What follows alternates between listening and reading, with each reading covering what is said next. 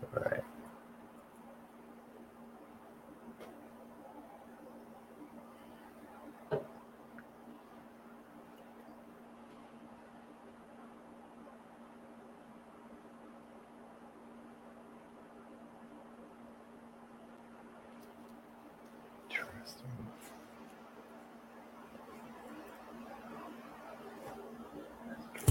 There we go.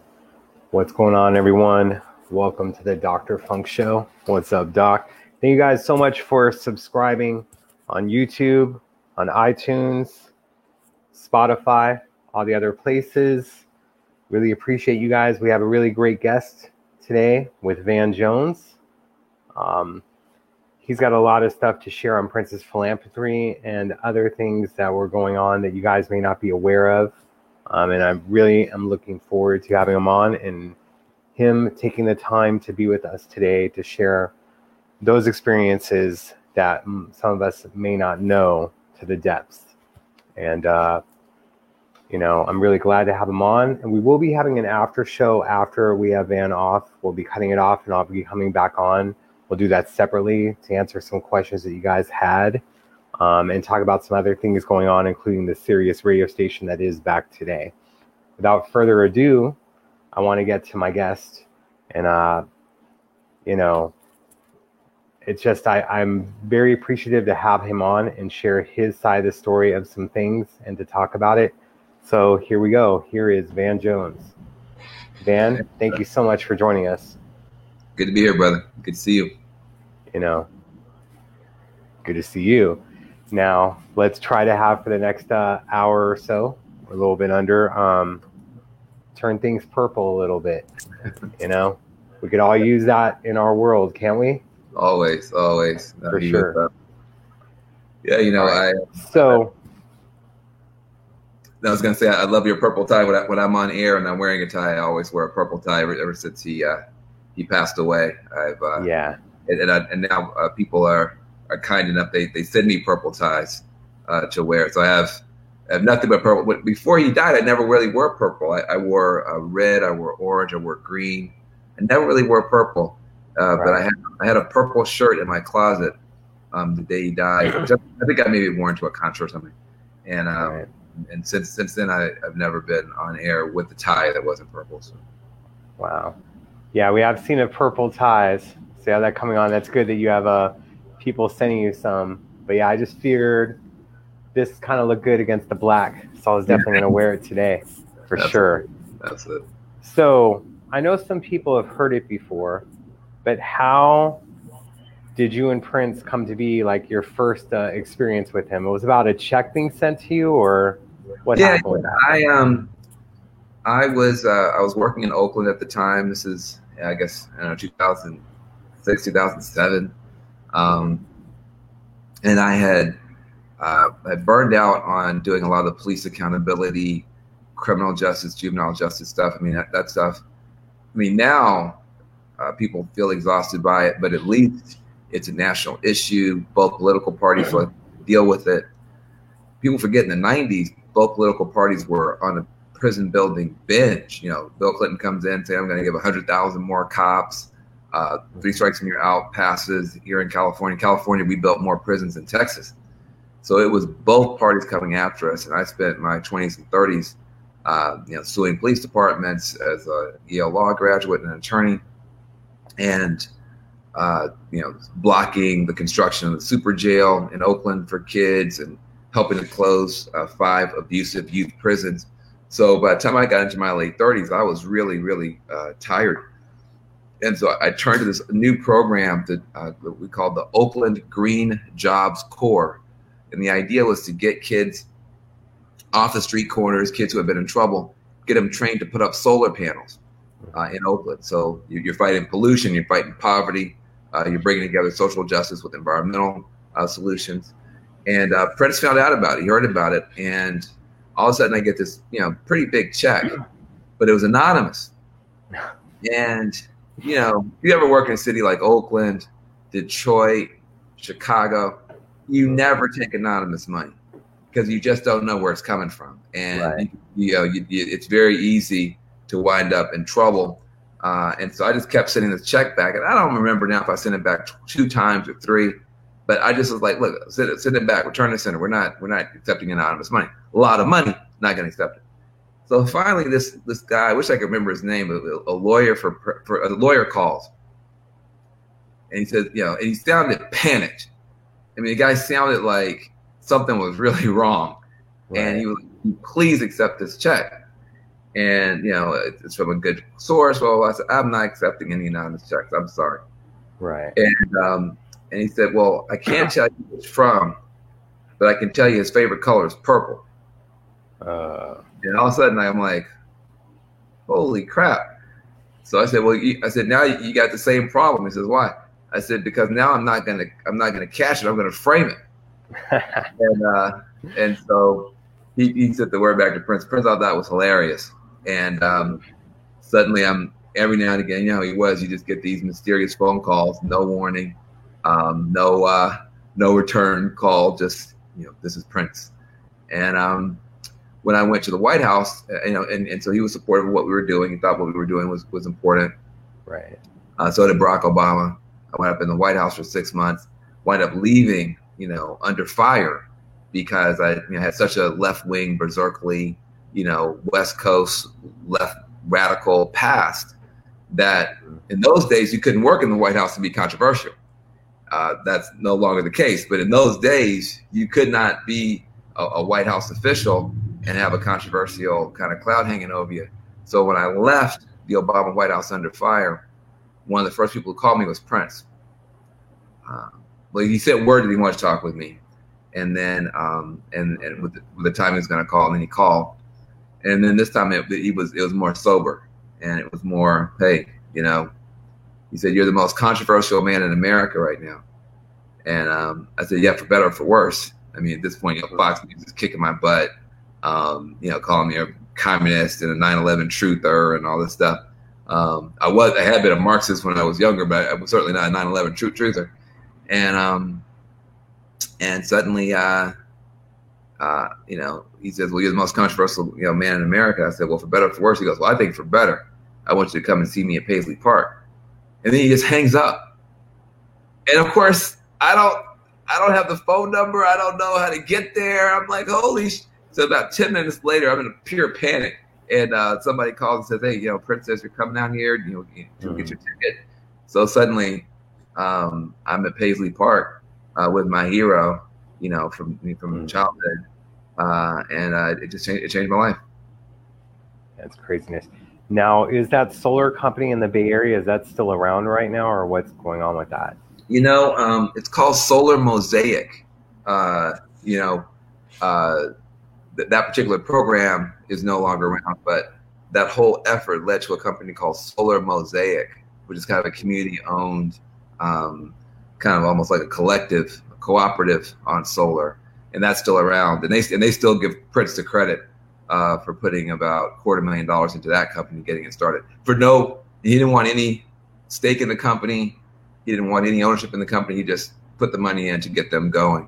And that's the kind of guy he was. I mean, he makes these decisions that, a normal business person would think were crazy, but that was his philosophy. He didn't want credit. He didn't want, he put money into Harlem Children's Zone. He put money into Black Lives Matter when it first got started. He wanted no credit. He didn't want anybody feeling like he was doing it because he wanted to have his name on a building or his name on a scholarship or, look at me. Right. His understanding of his faith as a Jehovah's Witness was he could not be involved in politics in any way, and he could not be involved in getting credit for his charitable work.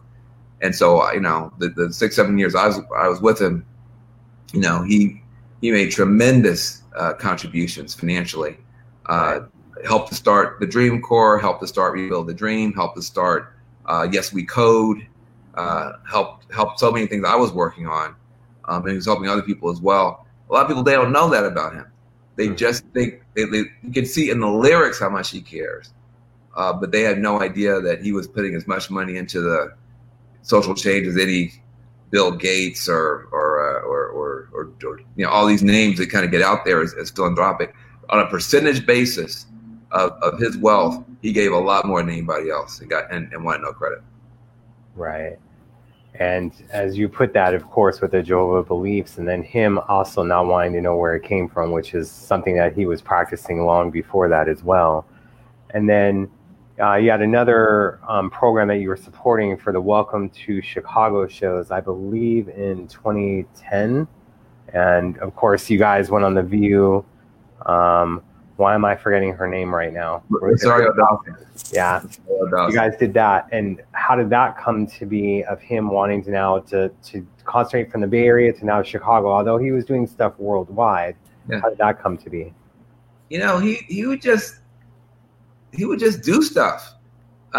We had been actually, I don't think I've ever talked about this, we had actually been planning to do a really big thing in Chanhassen, right there around Paisley. And he had this whole vision of kind of doing a big community festival, and it would have been right there, and it would have been an annual event. And so we've been working toward that and building toward that. Mm-hmm. And he somehow decided that it was ill considered.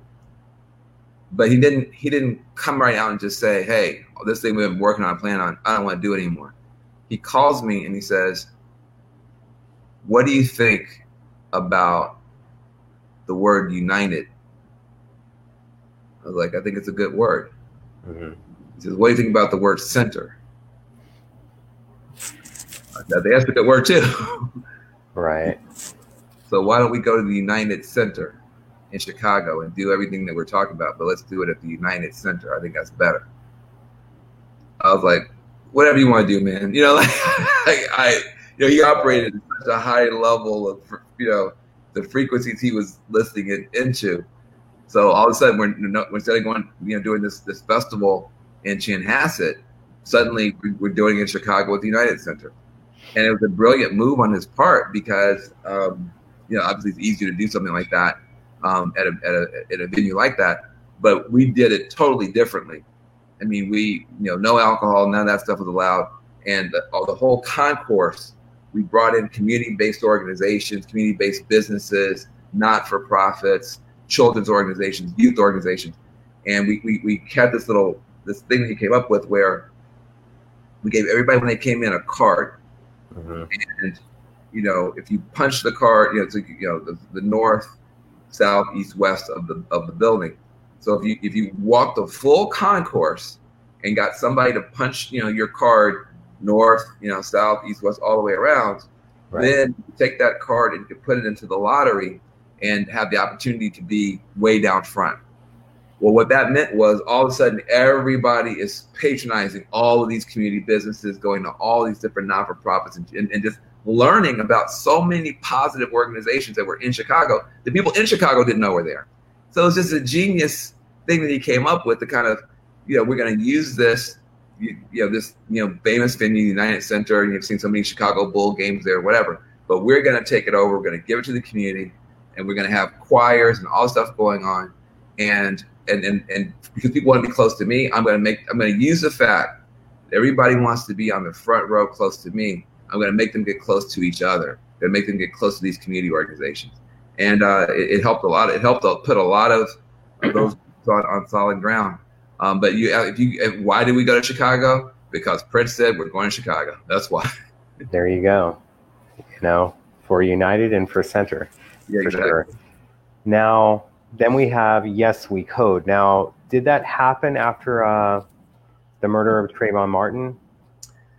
Yeah, it's so interesting because the way that he taught us, Prince had he had so many different groups and networks and networks and networks, and he was very, he never really wanted this group to know what that group was doing. And I don't know if that was because he was just testing all of us or whatever, but I was at Paisley Park around the time of the exoneration of Trayvon Martin's killer, George Zimmerman, whatever his name was. And of course, everybody there was upset. And I don't know if it was the same day or a few days later, but it was still a live kind of a controversy that people were talking about. And we were all fussing about it, complaining about it, racism, blah, blah, blah.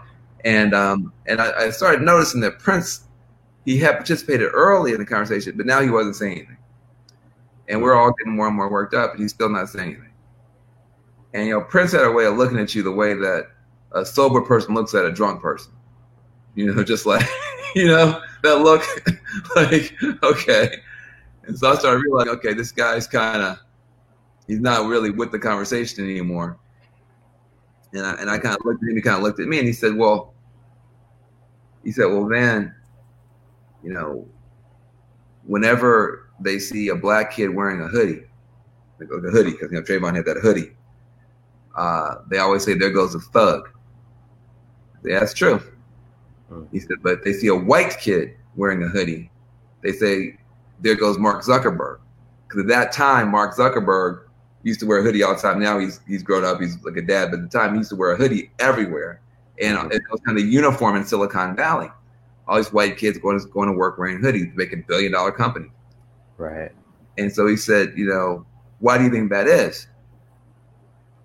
Why is it when a black kid wears a hoodie, he's a thug? When a white kid wears a hoodie, it's Mark Zuckerberg. Why do you think that is? And I said, well, I don't know, maybe because of racism. Mm-hmm. Yeah, that could be. He said, but maybe we haven't created enough black Mark Zuckerbergs. Where are the black Mark Zuckerbergs? And why aren't you civil rights guys working on that? Now, I had never thought about it that way. And Prince had that ability. He would like cue in on something like a fashion thing or something nobody's paying attention to. And he used that to just completely flip the paradigm. Mm-hmm. And of course, Prince hated racism, but he also believed in possibility and excellence and, wanting to think, he had come from a humble background. He believed that people could overcome things. And so just off the top of his head, he just kind of came up with this vision. He said, Van, what I want to do, I want to go to New Orleans, because we had been to New Orleans a few years earlier. So we had been to New Orleans. In fact, we had not been to New Orleans yet. So I want to go to New Orleans. I want to perform for 25,000 kids, and I want them all wearing hoodies, and I want all of them to know how to code computers, just like Mark Zuckerberg. Mm-hmm. And then I want to go to the West Coast, do the same thing. And I want to go to the East Coast, do the same thing. And I want to go to Chicago or to Minneapolis, do the same thing.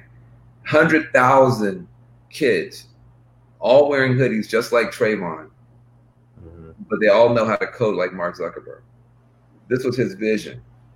He said, looked at me, kind of like, go make that happen. How he would do. And all of a sudden, I'm like, what? I was just talking about the verdict. I didn't want. So suddenly I've got this impossible assignment to figure out how to get 100,000 young people, trained to be computer coders. Out of that was born Yes We Code, and we launched Yes We Code in New Orleans at the Essence Festival, and that program persists today. We still haven't got to 100,000, but we've had partnerships with some of the best technology companies. We've trained a bunch of people, and we're still grinding away at it. But he would have these visions. Mm-hmm. Just the same way he would have a vision for a song or for a film or for a music video or for a dance sequence or for art. He'd have visions for social change. And, he would rely on me and other people to try to get out there and make those dreams come true, make those visions become real. Right. Now, where is Yes We Code right now in trying to make that happen? Well, in this house at the Dream Corps, which is a legacy organization for Rebuild the Dream. Rebuild the Dream was what was launched at in Chicago. And so it's still there, and it's still grinding away harder than we thought at that time. So you have true inclusion in the technology sector. That's still a failing, I think, of the technology sector, a failing of communities of color to really get, because listen, outside of the entertainment industry, sports, hip hop, music, acting, you don't see a lot of wealth creation happening in African American and other disenfranchised communities. Entertainment, yes, but you don't see yet a lot of that. So you're just now beginning to see the Steph Currys of the world and others beginning to become smart in the technology sector. It's starting to open it up, starting more play. Robert Smith, the black billionaire who took away all the student loans for the kids at Morehouse, he's involved in the financial technology sector, so-called fintech. You're beginning to see it now, but it's a long time coming. Jay-Z, obviously with Tidal, which of course Prince had a very interesting role in getting Tidal started, which I don't know if you ever talked to people about. But Yes We Code has been we're still grinding away at it. Now, since you brought up the Tidal situation, what was happening with that? Since people, if you can talk about it, if you feel comfortable talking about it. Well, I mean, I just that I can't stress enough how much respect Prince had for Jay-Z and vice versa. And people always forget it was Prince and I guess David Bowie in the 90s who were the first ones to put their music on the internet. Right. It had not been done. The internet wasn't even really known. It was like, what is that? Internet, what is that? People call it internets. They would call it internet as opposed to the internet. People didn't know what the hell it was. And all of a sudden, Prince put his music on internet. What is internet? What channel is that? What is internet? So, people forget that now, of course, we all live in it. But in the 90s, that wasn't even a thing. So Prince always wanted control of the relationship between himself and his fans. He hated the idea that all these middle people who, as he said, would always say, couldn't even play the guitar, putting themselves between him and the fan. All managers, agents, attorneys, technology companies, distributors, record labels, all these people are, eating off of his plate. And he's just wanting to take his genius idea and put it into the ear or put it into the eyeball of his fans. And so that's why he had the subscription service, MPG fan club. He was always trying to figure out some way to disintermediate all of these middle people. And he hated iTunes because he's like, why the hell? He said, why does Steve Jobs get my money? Steve Jobs can't play the guitar. Well, I don't understand. And he hated that the MP3, he said, he was putting all this stuff into the music and it wasn't coming through on iTunes. He actually wanted somebody to come up with a more rich file sharing opportunity. He had so many different ideas, but he hated the idea. He obviously loved and respected Steve Jobs as a person, but he just hated the idea of any technology company that wasn't owned by an artist, that frankly wasn't owned by him, getting in the way, messing up the music. Now it's all flat. You can't hear all the genius he put in there, all the little tiny little things. You can't hear it. And then getting money. And then now killing off the CDs. And so then here comes Jay-Z with Tidal. And Prince just loved that. He loved the idea, here's an artist who is taking control of the technology. He's an artist that now he's got his own label and he's got his own technology. And Prince just thought that was great. But initially Jay-Z was trying to make him be a kind of a business partner, kind of a part of the company. Prince, again, he didn't believe in that. He was like, I don't want to do it. And people like Phaedra and other people who were trying to give him good business counsel, like, well, listen, Jay-Z would be a good business partner for you, blah, blah, blah. I don't want to do it. Okay, fine. Then later on, when the whole world conspired to kind of take Tidal down, then Prince got involved and put a lot of his music over there at Tidal. And in the back of my mind, I'm like, well, he could have done that in the beginning and got a huge amount of money. He turned down the money and then still wound up putting his music over there. But I believe for someone like Prince, he thought, look, this is Jay-Z's idea. It should be his company. Nobody should go over there and try and take dollars out of his pocket. Now, if he gets in trouble, we should all go and help him, but not for the money, just to help another artist. So he saw it totally differently. And anyway, but he was fascinated with technology. He understood that it was going to be an important part of the future. He wanted young people to be involved in it. He wanted to support Jay-Z, who was trying to do a big play in it. It was just one of the many facets of his unbelievable personality. Right. Now, before we get into some other things, let's talk about some of the fun things that Prince would be. And that's where I first met you, although I didn't have my identity out there. Some of the Sayers Club shows that Prince would do in LA. Some of the ones after Jimmy Kimmel, and some that Liv Warfield did. We're seeing Hannah Welton in here and Shelby J. What's up, ladies? Glad you're in here for support. But yes, these after shows, and I would see you there. Yeah. There'd be a friend of mine named Eric Green, who's a big Star Trek person, who'd be wanting to talk to you about stuff like that. But these after shows were always so amazing, and you were able to be part of those experiences. Like, what were those like? Because instead of doing business with them, you were able to enjoy the music, chill out for a bit. Yeah. Well, that's the crazy thing about those of us who are, Hannah and other people can tell, better stories than I can, because she got a chance to spend more time with them. Than probably, anybody near the end. But the thing about him was that, first of all, he was nocturnal. And by which, as best I could tell, he was 6 hours off from everybody else. So for you, it's midnight. To him, it's only 6 o'clock at night. Right. For you, it's 6 o'clock in the morning. To him, it's just now midnight. So he would just mess up your whole brain, because you start hanging out with him. All of a sudden, you look up, it's 4 o'clock, 5 o'clock, 6 o'clock in the morning. Right. And where did the time go? Whatever. But he would get in those between that 1 a.m. and 5 a.m. Period. And he'd be so creative and want to play, ping pong and all this kind of stuff. But it would be so cool, even after big shows. Sometimes he'd do a big show, he still want to do those after parties. He liked that better, I think. I think he liked those smaller venues. I think he liked being able to just kind of jam with people, come up with new riffs. Just be. He did music. He just secreted music the way the pancreas secretes insulin. It's just kind of how he was. It's just a way of being. Right. So those shows were a lot of fun. I'll tell you, though, the funnest thing we ever did, from my point of view, and Hannah may disagree, but the funnest thing we ever did was in New Orleans. After we did the big show launching Yes We Code, we went to House of Blues.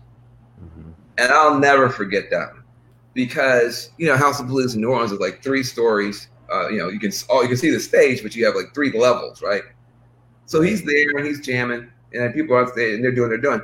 But now it's like 2 o'clock in the morning. People are drinking stuff he didn't like. People are trying to talk to each other. People trying to figure out who's going to hook up with who. But they're starting to really jam on the stage. Mm-hmm. But the attention is starting to kind of drift away, float away. And they really started getting something magical. So Prince turns around. He kind of had his back to everybody, kind of Miles Davis style, for a little bit. Right. He turns around, grabs the mic. He says, "Lights out."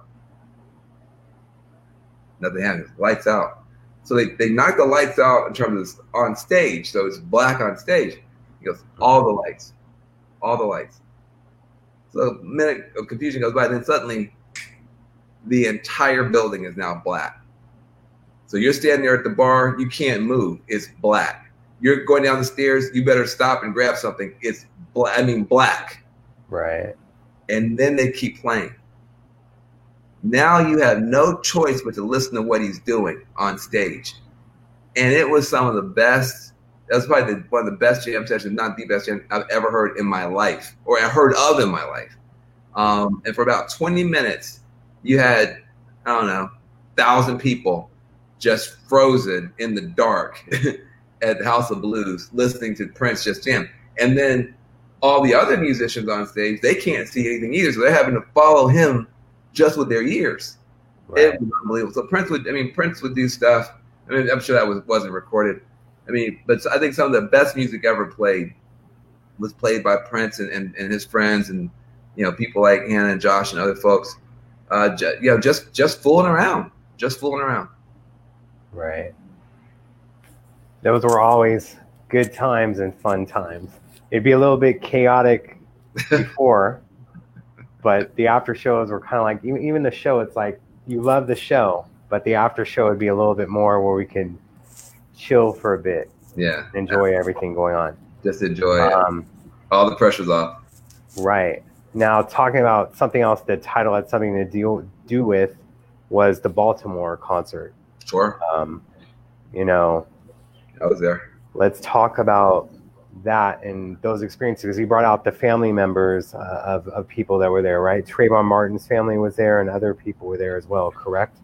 Yeah, people who had lost loved ones in that whole initial Black Lives Matter period, where there was somebody getting killed every other week, and the country was in an uproar, and then finally in Baltimore, Freddie Gray just mysteriously killed, and real disturbances, uprising in Baltimore. Prince wants to go there on Mother's Day, and so we go there, and he had this idea. He wanted everybody to wear gray, not purple, but gray, after Freddie Gray. And it was such a powerful concert. Mm-hmm. And there were a few big names who were there. But he brings out the family members of all these kind of famous cases of that period. The mom, and it's Mother's Day, and they're all dancing on stage, and Prince is performing. He performs Purple Rain, and it was just really powerful thing. And he had the song Baltimore he had written, about one of his last real anthems about justice. He wrote so many of them, and it was and the crazy thing about it was sometimes he would put these couches, these sofas on stage. Rally for Peace. Yeah, thanks, Shannon. And sometimes he put these sofas on stage, and so his friends could literally just be on stage with him, as we were. So we're just sitting on stage with him while he's performing, sitting on these couches. Right. What's the guy with the big afro from the Roots? Questlove. Questlove was there. Questlove had his own recliner up there, but nobody ever noticed that there was just a bunch of just no music, no talent losers sitting up on stage, because it was Prince. Everybody was so focused on him. He was just so magnetic that the fact that he had just a bunch of ragamuffin Sesame Street nobodies sitting up on stage never had an impact on the show.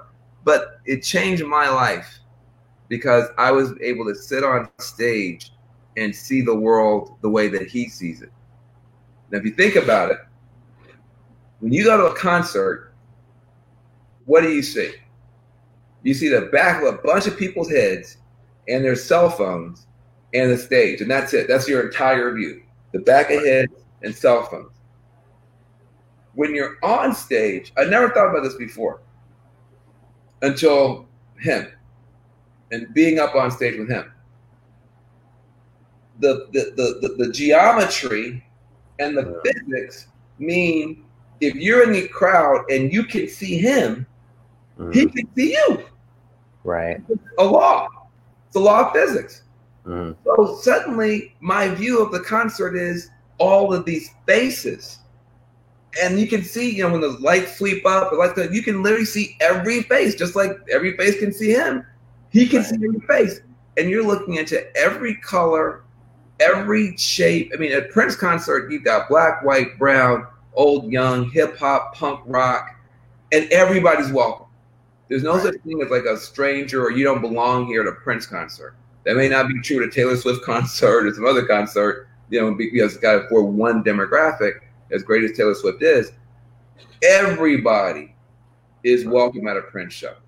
And it's the only thing like that I've ever seen, except maybe when Obama was running for president the first time.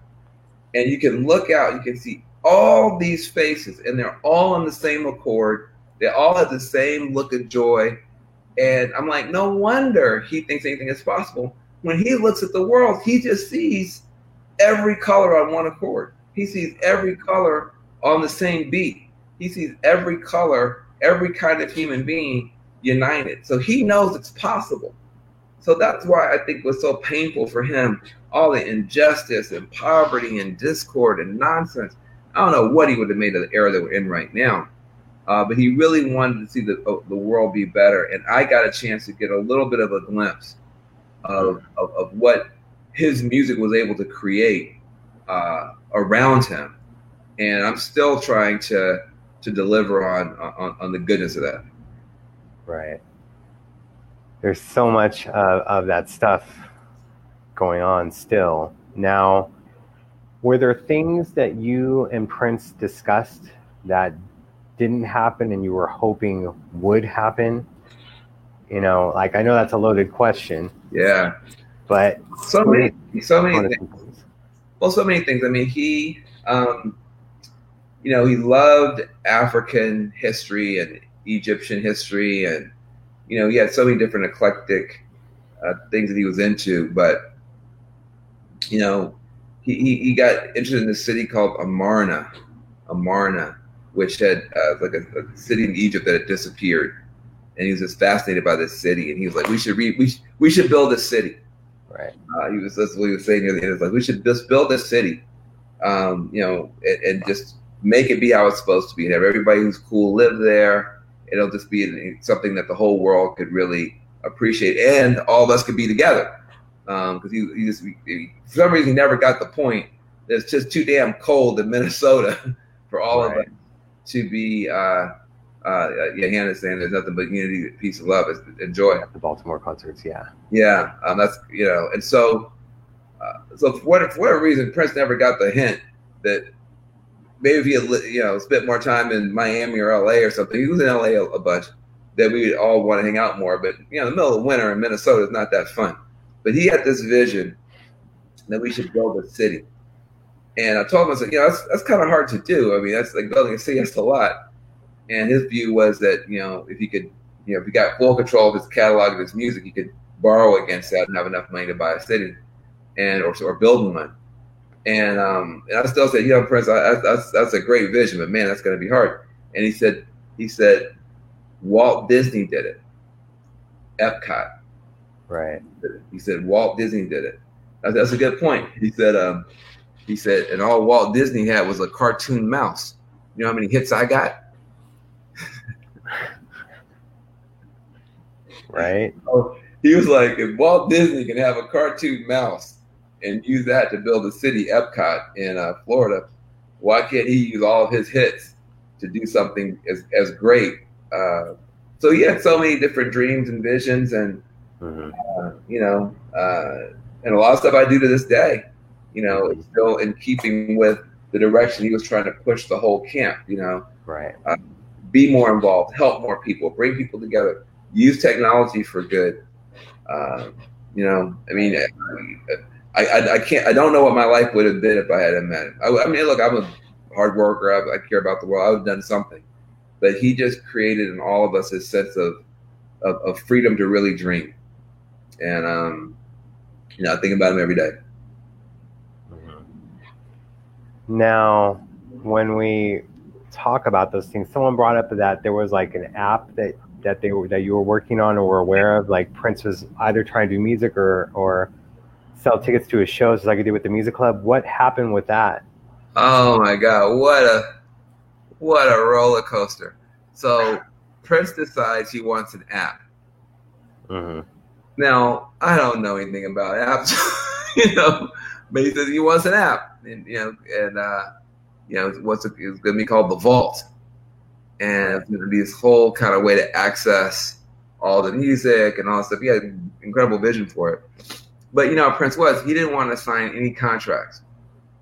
He had this whole stigma about contracts. When he was a kid, he signed this contract with Warner Brothers, and it ruined his life, and they tried to steal his name, and he had to literally stop calling himself the name. He never stopped being pissed off about that whole Warner Brothers situation. Even after he beat him and got his masters back, thanks to Phaedra and all that kind of stuff. He never stopped being pissed off about the fact that they wouldn't let him use his name.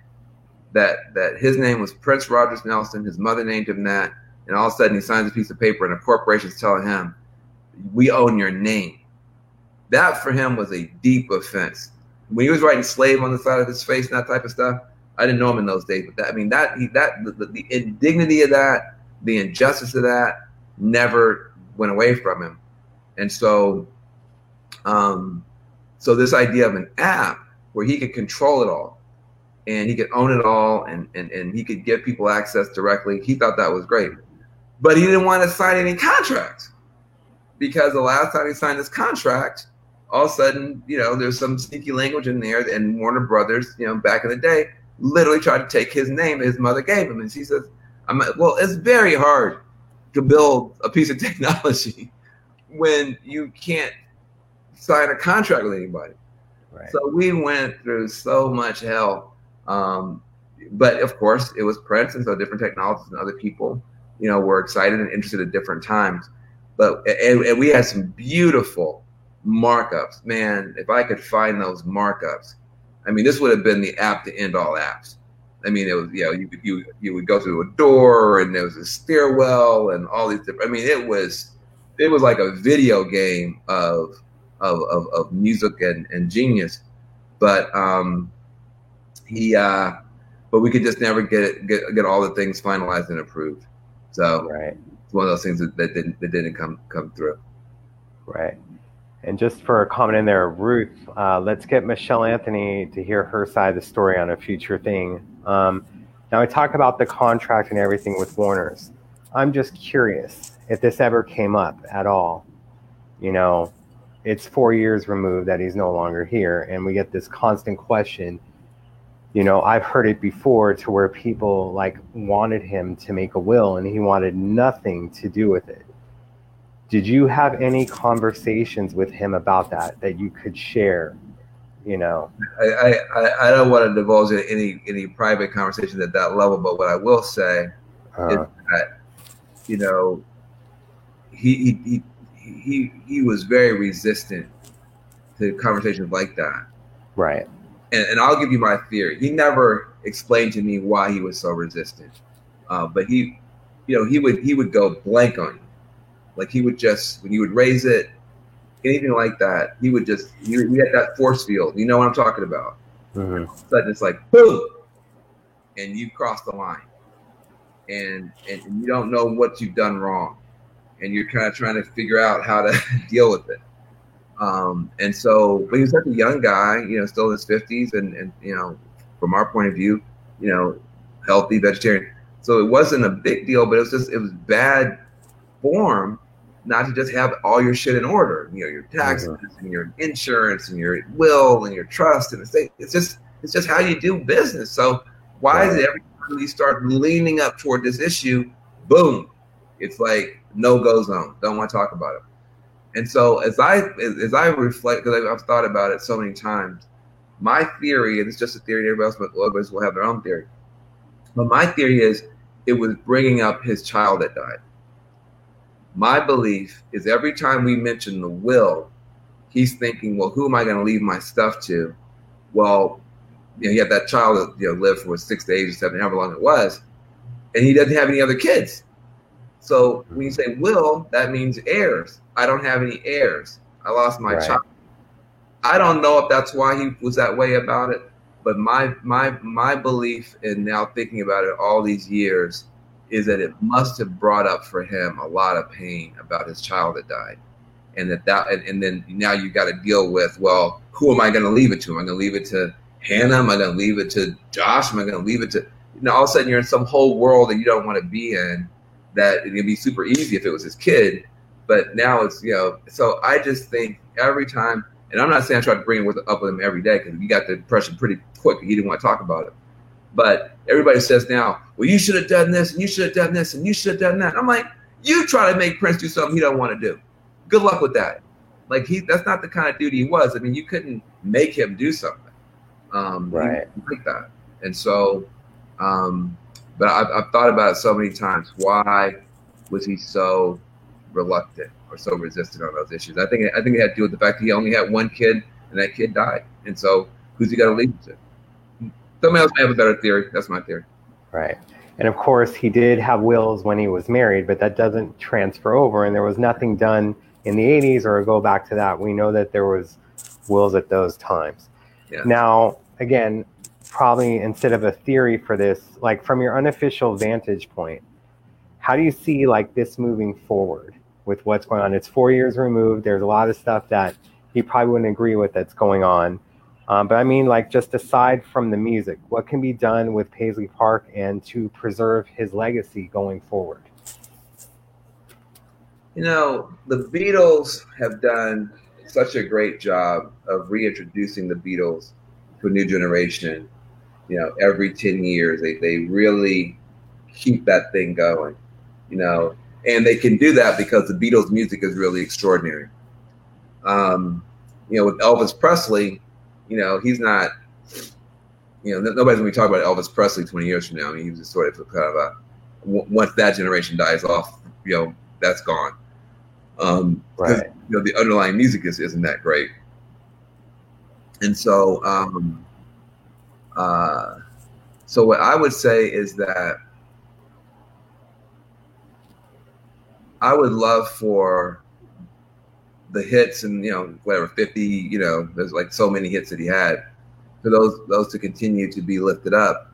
But I think that you could take his less familiar music and combine it with a lot of these new artists who are coming on. And I don't just mean musical artists. I mean, you know, video game artists, you know, virtual reality artists, augmented reality artists. I think that he was so future oriented. He was so ahead of his time. You know, like I said, he's tried to basically invent Spotify in the 90s. He's trying to invent Tidal in the 90s. That I think that there's still so much that can be done with music that isn't known by people. And, you know, so that's something I would love to see. I would love to see a cartoon about Prince and the Revolution. You know, I would love to see just like whole new kind of expression of him and how cool he was and how amazing he was. You know, that's not my role in this overall, you know, crazy network. But I do think that it takes a lot of effort to keep remixing and remixing. For a while, they were doing a good job with Tupac. They kept kind of remixing and coming out with stuff and keeping him alive. And then his mom died, something like that dropped off a little bit. Now it's coming back. You have to work hard to keep an icon an icon. Right. The cartoon, it's interesting because that Mike Judge series on Showtime that they had the time, and he had Prince, and then of course the one that Ruth and Quest did about the Super Bowl, that was interesting. I'd love to see more of those. Yeah. I think stuff like that is just cool. It's shareable. It's snackable. It keeps them in the buzz. Right. And people understand we're living in Prince's world right now. You know, Prince took on the racial binaries, the gender binaries, the sexuality binaries, you know, all these different things that society is just now trying to wrestle with. This dude was dealing with the stuff in the 80s. I mean, in the 80s, he was, you know, wearing mascara and high heels and at the same time could take your wife if he wanted to, and you didn't know if he was black or white, and he was, you know, his band was racially mixed and his music was culturally mixed. And I mean, the society is still 30 years behind Prince right now. I mean, the guy was so far ahead on everything. So, you know. Definitely. And of course, we all want to see like the tax bill paid. I don't know if COVID, if that's being delayed or what's going on, but how do I put it? With him not here anymore, obviously things are different. And it's somewhat frustrating for people that are in this room that worked for him and knew what he wanted, and things not being done. It seems like they're not going to them enough.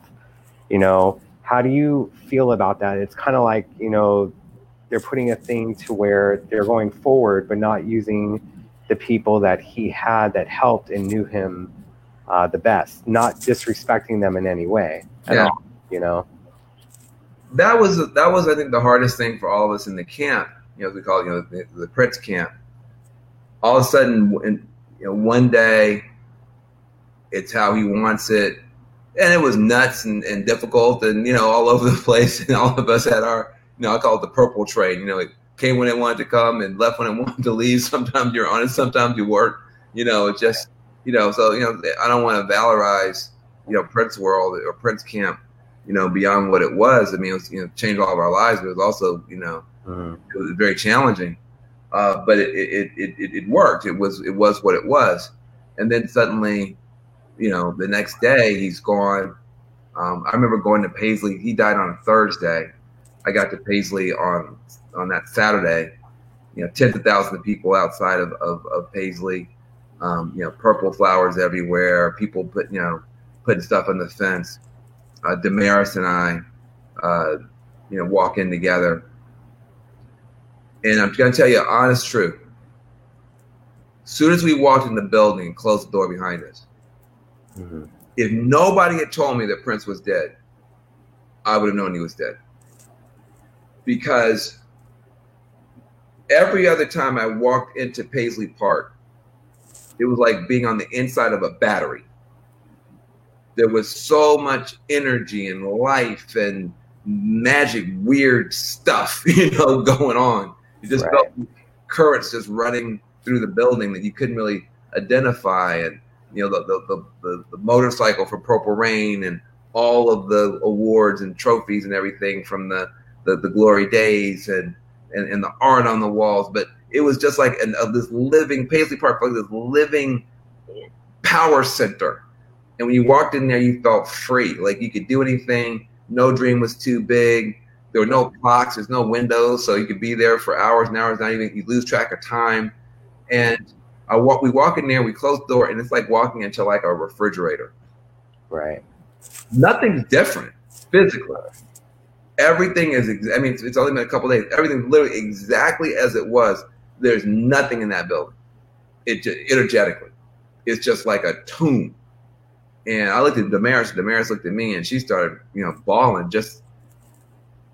He's gone.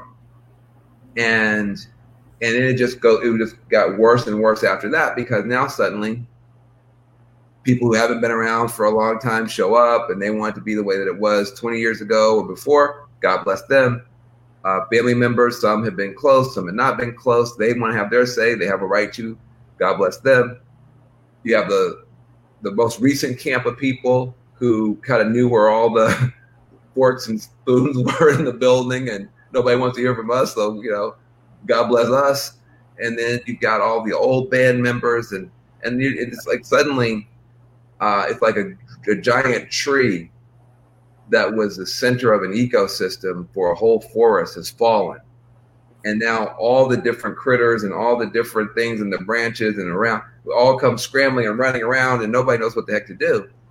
And when it all calms back down, that how he had wanted it near the end. Who knows what he said in 1973? I have no idea. Or what he said, I'm quite too young, in 1987. But I knew what he was saying the last years of his life, what he wanted. And those things, that's not what's happening.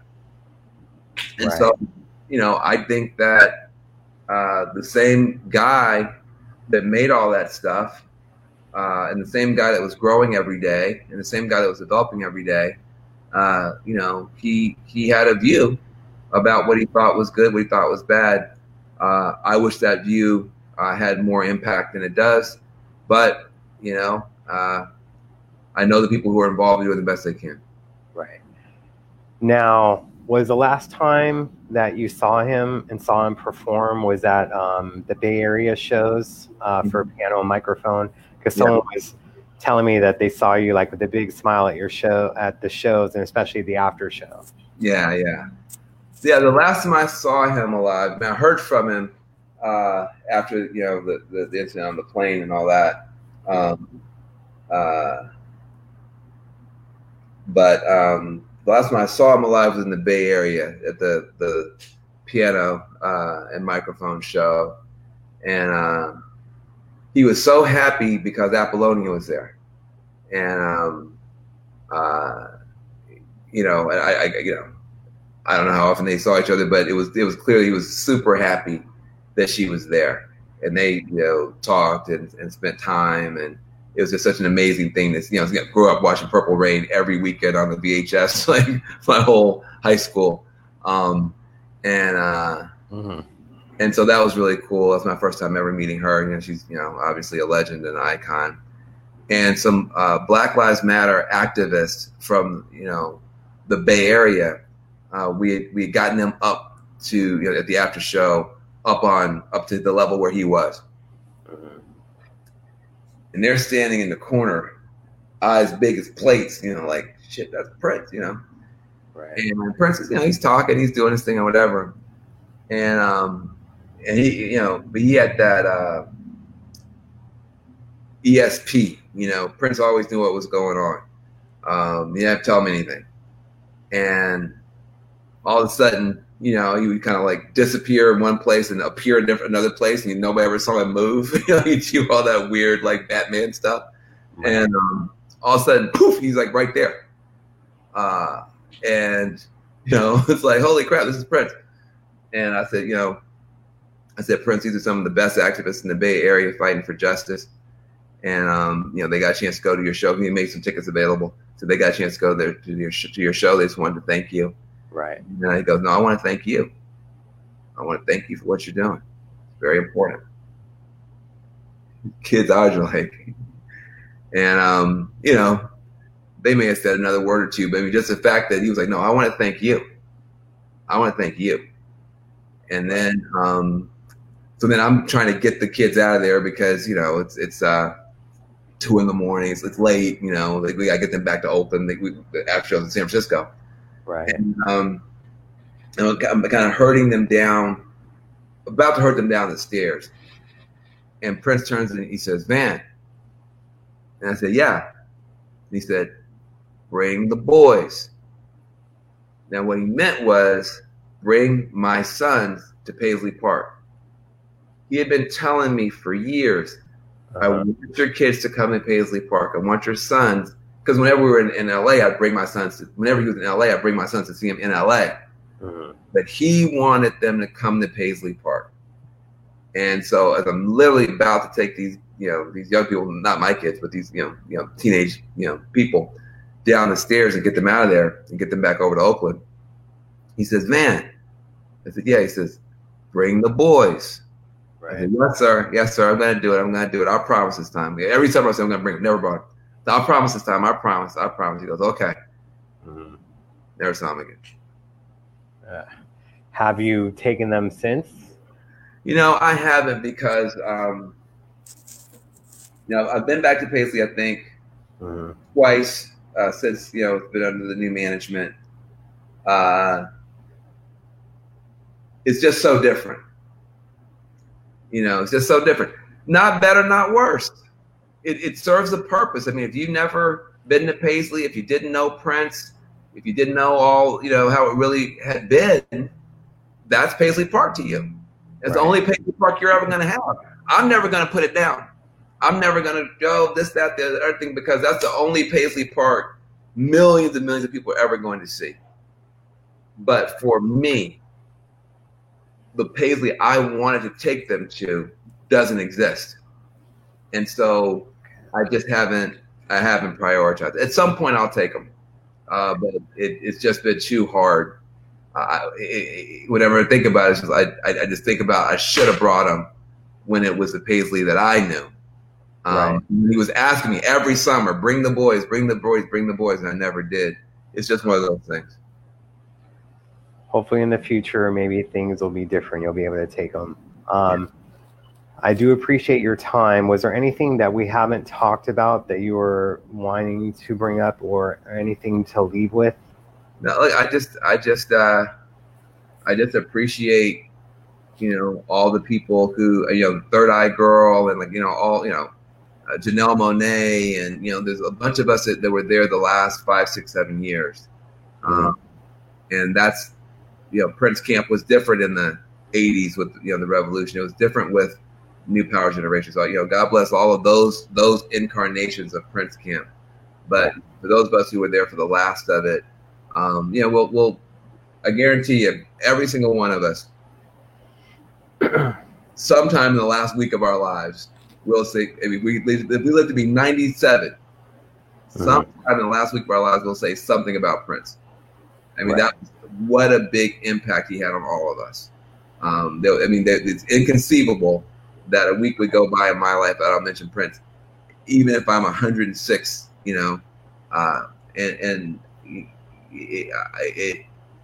got a chance to work for President Obama, taught at Princeton. I'm on CNN. I've done a lot of really cool stuff. The most transformative, life-changing part of my whole story, after I left my parents' house, meeting Prince Rogers Nelson. That's very cool. And people were like saying was like the last thing that Prince would want us to know. And I just feel Prince would want you to know his music and stuff like that. That's my opinion, my theory. I don't know your closing on that, but yeah. Well, listen, it's all there. It's all there in the music, and we got a chance to see, the center of that solar system was the music, but there were a lot of other planets in that solar system as well, in terms of the activism, the philanthropy, the religion, the philosophy, and all that kind of stuff. But the center of that solar system, the sun in that solar system, was the music, and thank goodness we still have it. All right. Thank you so much, Van, for your time. I really appreciated you taking the time out of your schedule. Hope to have you back on. We were having you on for a while, but yeah, no, it's good. You said if we got a chance to talk about Prince for an hour, I'd feel better, and I sure do.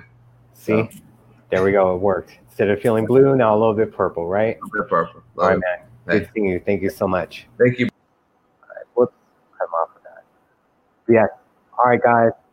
Thank you guys so much for tuning in. We're going to be doing the after show. Give me around 10 minutes, and we'll meet back here to discuss it, just have at this point, discuss some other things going on. I want to thank the people coming in, Hannah, Shelby, Ruth, Dave, of course, always. We'll talk about the serious things and some other things going on and about this conversation. And I saw some of the comments going off. You didn't have the normal people in here. It felt like the MPGMC chat. But thank you guys so much again for subscribing on YouTube, Stitcher, Spotify, the other places that we're at. We always appreciate your donations to get the show better. We're going to have something here that DH helped us with, showing up a little bit in the background in the next few shows, hopefully. But again, thank you so much. Thanks to Van for being on, and I look forward to the after show so we can really let some comments go. And of course, if anyone wants to join in on that, we can bring you in as well. But till then, much love. Keep it funky. Be about to check out.